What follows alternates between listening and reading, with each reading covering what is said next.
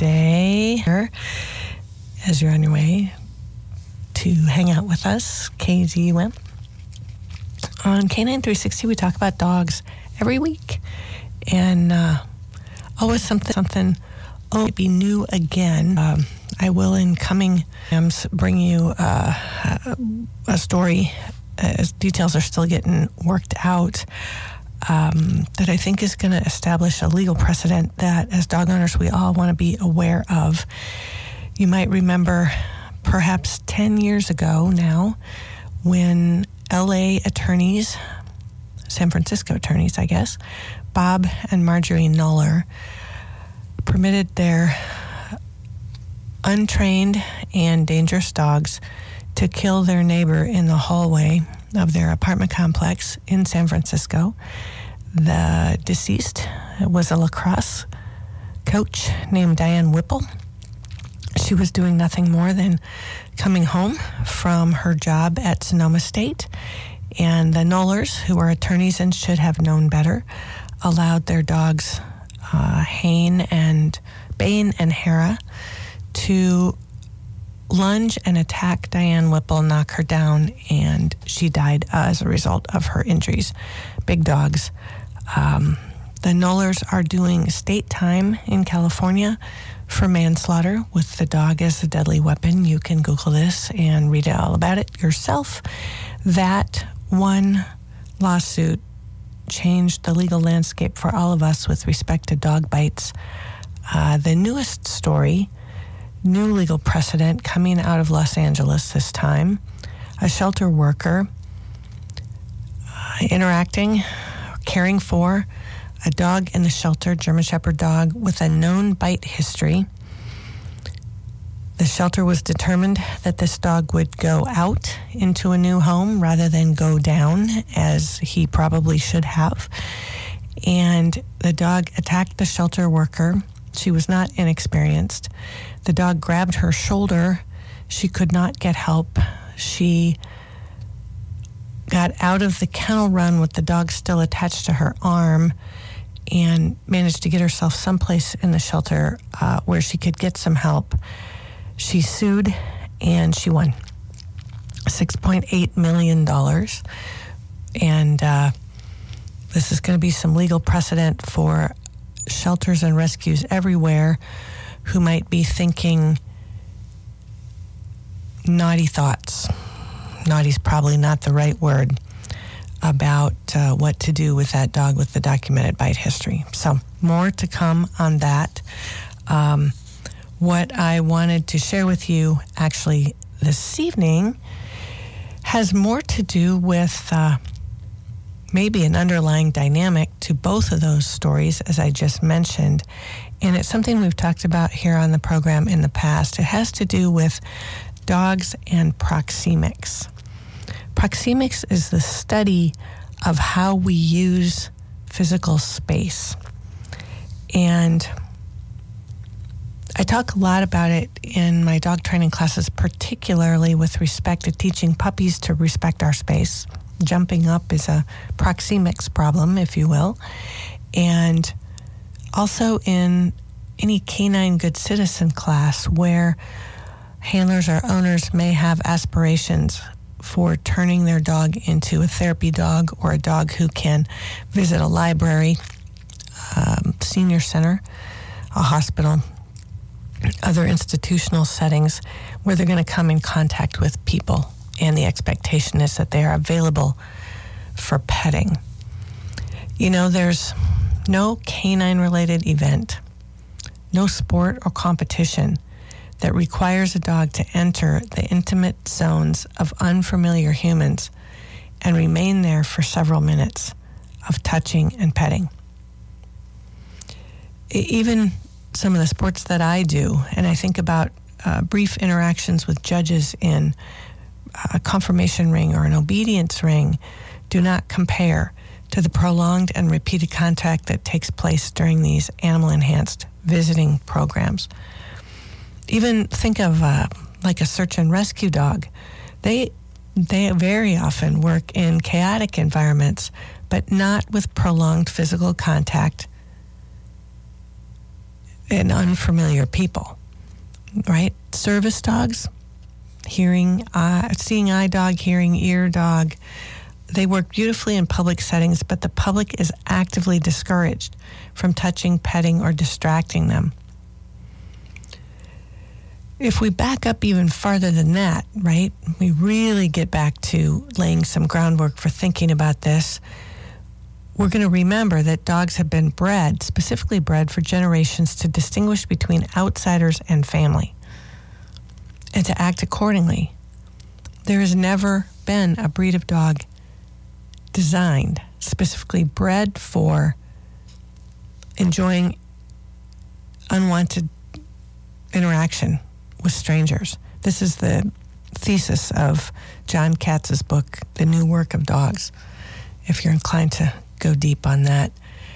The dogs that actually enjoy interactions in clinical or educational or institutional settings are pretty rare, and the uniqueness of their talent should probably be appreciated. Just because your goal is to have your dog work as a therapy dog doesn't mean you can make it come true. In fact, ethologist Raymond Coppinger once wrote about dogs' uniqueness of purpose.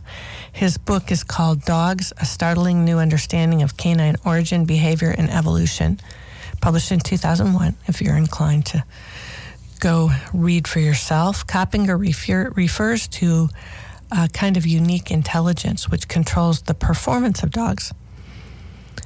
It's different from breed to breed, and actually in some ways determined by the shape of their brain. So one breed is not more or less intelligent than another, no matter what Stanley Korn tries to tell you in the pages of Psychology Today. And I'm yawning here, even though you can't see that on the radio. Each breed has a different kind of intelligence, if that has been selected for by the breeder. Coppinger's writing supports the idea that a therapy dog's propensity for its work is a gift that is not found in every dog. In other words, just because dogs have a complex social structure, and that social structure is what makes it possible for them to live with us in the first place, does not translate into a fact, that says all dogs will be social with all other dogs and people all the time. There are dogs' talents that we can enhance through conditioning, training, but underlying that talent has to be a kind of genetic foundation. When nature has loaded the gun, as we say, nurture just needs to pull the trigger.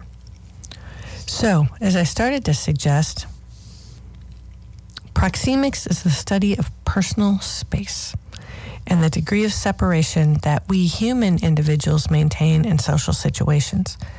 The term proxemics, right, you can hear in there proximal, approximate, a whole bunch of derivations. Proxemics was coined by a researcher named Edward Hall, and he did most of his work in the 1960s. It relates to the study of our use of space and how various differences in those uses can make us feel more relaxed or more anxious. In fact, there's an entire industry or cottage industry which exists to assist businesses in designing environments that use space effectively and strategically to make people feel comfortable in crowded social settings, right? You can imagine a kind of proxemics translated into ergonomics. Makes me think of a room full of cubicles, but that might not be all there is to it. Okay, so for business, it's a matter of money. The more comfortable that customers are, the more comfortable that staff is, the more likely they are to feel good about their experiences, or in the case of customers, spend money and come back. So within businesses, careful professional attention is given to how employees work or workspaces are organized. It's all about increasing productivity, managing employee turnover. Paco Hill's book, Why We Shop, has, in no small underpinnings, a really interesting overview of the use of proxemics and how to draw people into a store. Fascinating stuff. Okay, dogs are a different species. They're not humans, so their perceptions of socially acceptable behaviors are different from ours, or different from the humans with whom they work. But a dog's comfort level relates closely to their personal space, and that's something we always have to consider. All right, Edward Hall said that within each personal territory, and you can think about your own here, there are zones. The zone at which an individual is first aware of another person is the public zone. And from there, moving closer, we have something called the social zone. Although it's permissible to be in somebody else's social zone, it's the nonverbal communication between the individuals that will make the situation either intimidating or acceptable. Moving still closer brings us into another person's personal zone.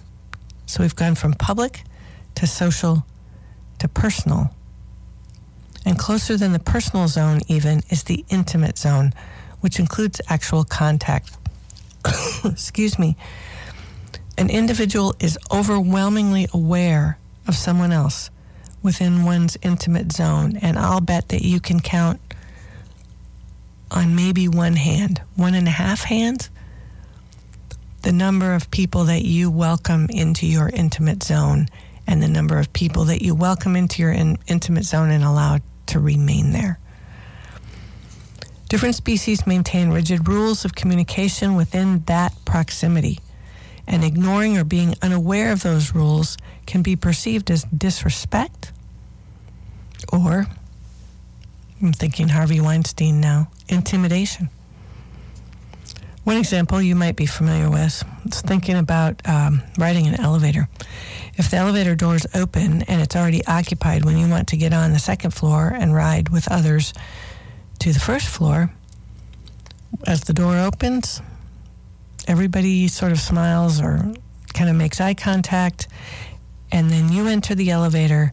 If you must stand directly next to or in front of either other people within their intimate zones, you avoid eye contact, and protocol is that you continue to smile or remain reasonably pleasant until you have turned quickly toward the elevator door facing the same direction that others are facing, not looking directly at them. How weird would that be, right? It sounds like something out of The Office or a funny movie. But the facial expressions and the posturing are communication signals that relate or reflect the close proximity of people who are unfamiliar with each other. Now, in animal-enhanced interventions, dog therapy visits, people are remarkably obtuse, and they walk right into a dog's intimate zone without any introduction. Dogs are often guided into the intimate zones of people who are sitting in wheelchairs or lying in beds, who are standing or sitting on floors.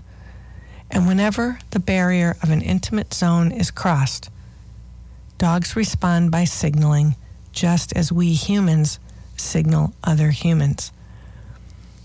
To the dog, these signals are obvious announcements. They're obvious and unmistakable. Respect or appeasement, sometimes fear or defensiveness or aggression. Yet even visiting dogs are routinely required to enter environments where their language is completely foreign.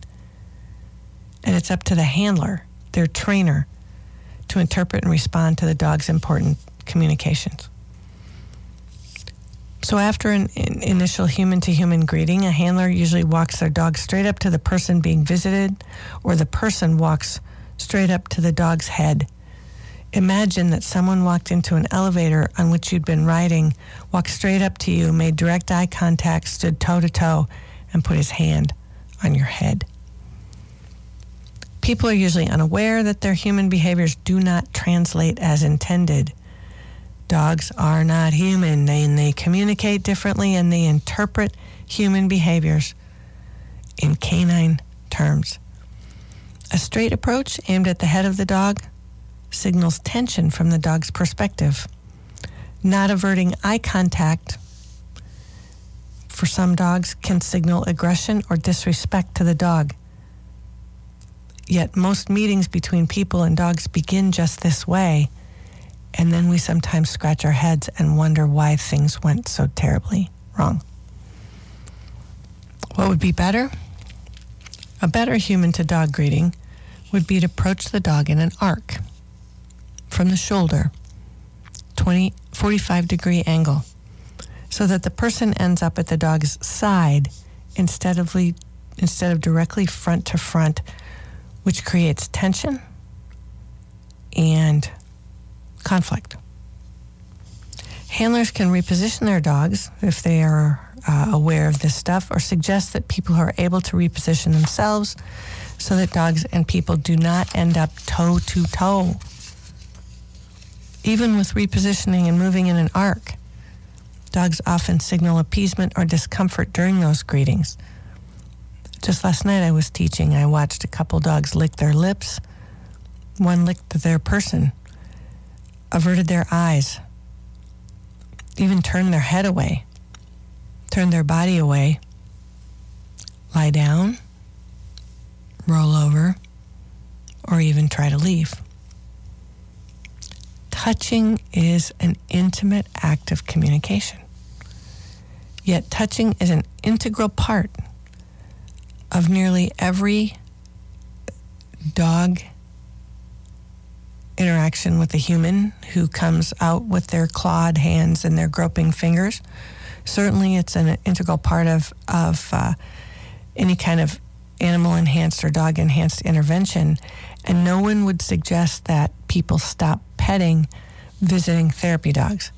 However, it is crucial that handlers determine, sometimes with the assistance of a trainer, read the dog, determine whether the dog being petted are seeking out this contact or just obediently tolerating what they perceive as an uncomfortable invasion of their personal space. Here's another thing, and this is something I always have to tell parents. People hug each other during greetings as signs of affection. Dogs do not. Yet few people seem to know this. And Trish McConnell talks about this extensively in her book, The Other End of the Leash. For a dog to extend front legs or chest over another dog's shoulders is an act of domination. From the dog's perspective, hugs place unfamiliar people in threatening or dominating positions. Yet people and kids are often encouraged to hug dogs or hug visiting dogs. Eek. It's no, right? Here's another vocabulary word if you'd like. Kinesics. Kinesics is the study of nonverbal communication or body language. And communication, folks who study this stuff would tell us there are two elements to communication: delivery and reception, right? You've had enough misunderstandings or disagreements in your life. I have too. We all have. To know that what I say and how it's received may not always match or line up. Body language enables any species to send messages, note reception of the messages, break through defenses, and avoid conflict. And body language is the only language that dogs have at their disposal. Your dog has not spoken to you in a complete sentence in your first language since they came to live in your house, right? Body language and understanding that is crucial. Sometimes as humans, we consider the messages being sent by dogs more carefully than we consider how dogs interpret us. But if you're going to be part of a visiting team, then effective teamwork requires mature, thoughtful handlers who can relate to their dog's perceptions of what humans seem to be communicating. Handlers who are effective team leaders can communicate with their dogs using body language, but they have very limited control over communication that dogs might inadvertently receive from other people in the environment. It is perceptive, mature, thoughtful, skilled handlers who learn to relay messages of confidence and security to their dogs in any given situation, which eliminates the need for the dog to take matters into their own hands. The process of communication is complicated and becomes even more so when different species, in our case, dogs and humans, have differing interpretations for signals included in the vocabulary of body language. Although each dog is unique, some of the more common dog-related signals concerning personal territory, proxemics, include things like turning their head, lowering their head, turning away, averting eye contact. Some dogs will squint or blink their eyes, licking their lips, licking other individuals, grooming, scratching, sniffing, yawning. Ooh, I can't say yawning without feeling like I want to yawn myself. Not going to yawn. Some dogs move slowly, or they move in an arc. They move straight in, they sit, they lie down, they roll over, they freeze, they shake off. Sometimes it's tail wagging or bowing, lifting paws, or raising hackles. Often, humans do not recognize these signals, or they misinterpret them as disinterest or disobedience. Yet each signal is part of the ongoing messages dogs might be trying to convey about intimate zones and personal territory.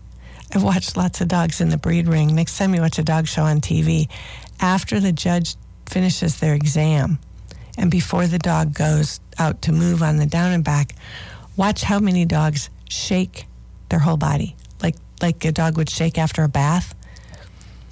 They're shaking off that exam, literally shaking off the feeling of that stranger's hands on their body, literally.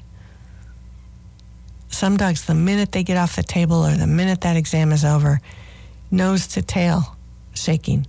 Ugh, right? They shake it off.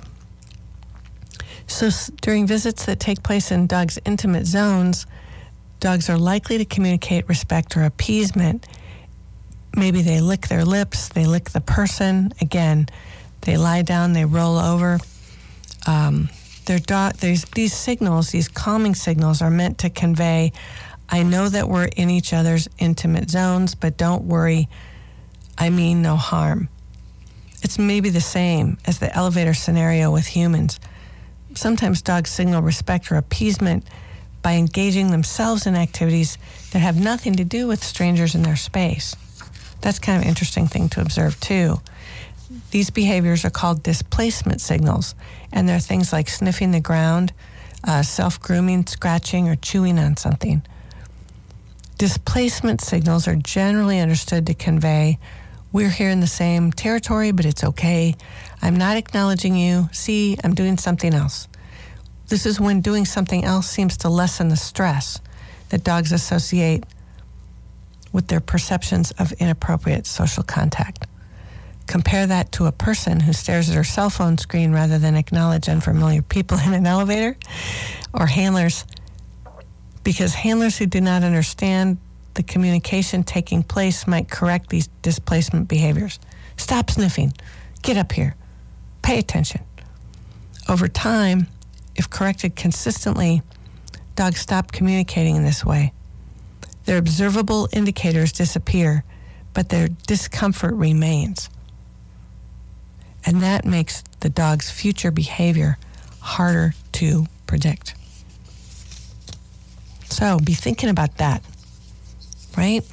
What can we learn about this proxemics thing and dog behavior?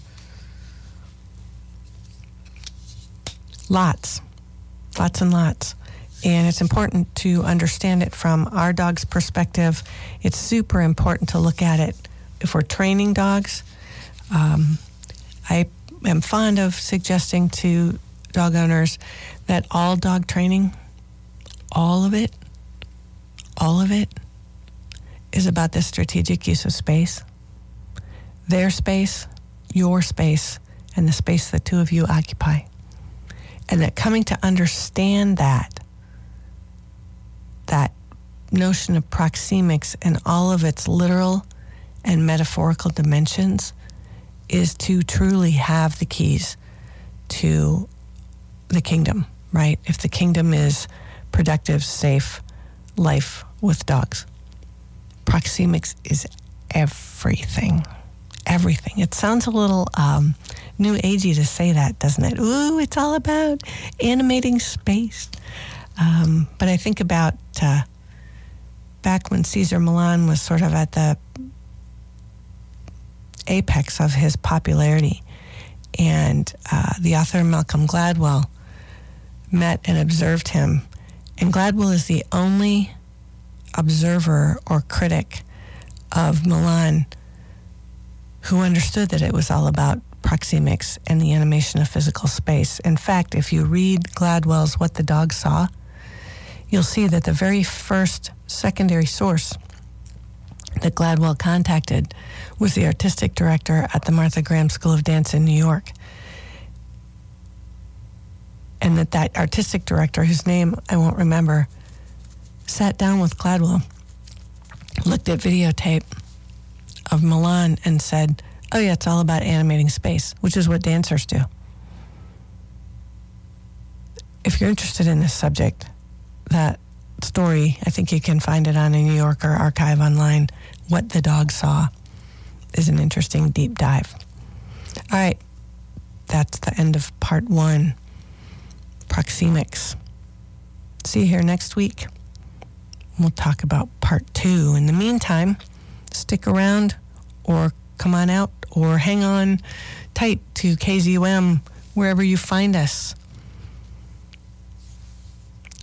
because we're here with you all the time, all week long, all year round. Summer, glorious summer. Bring your dog. See you this week at Stransky, I hope. Thanks, y'all. And don't go anywhere. There's always something fun going on KZUM HD, the coolest radio station in the world.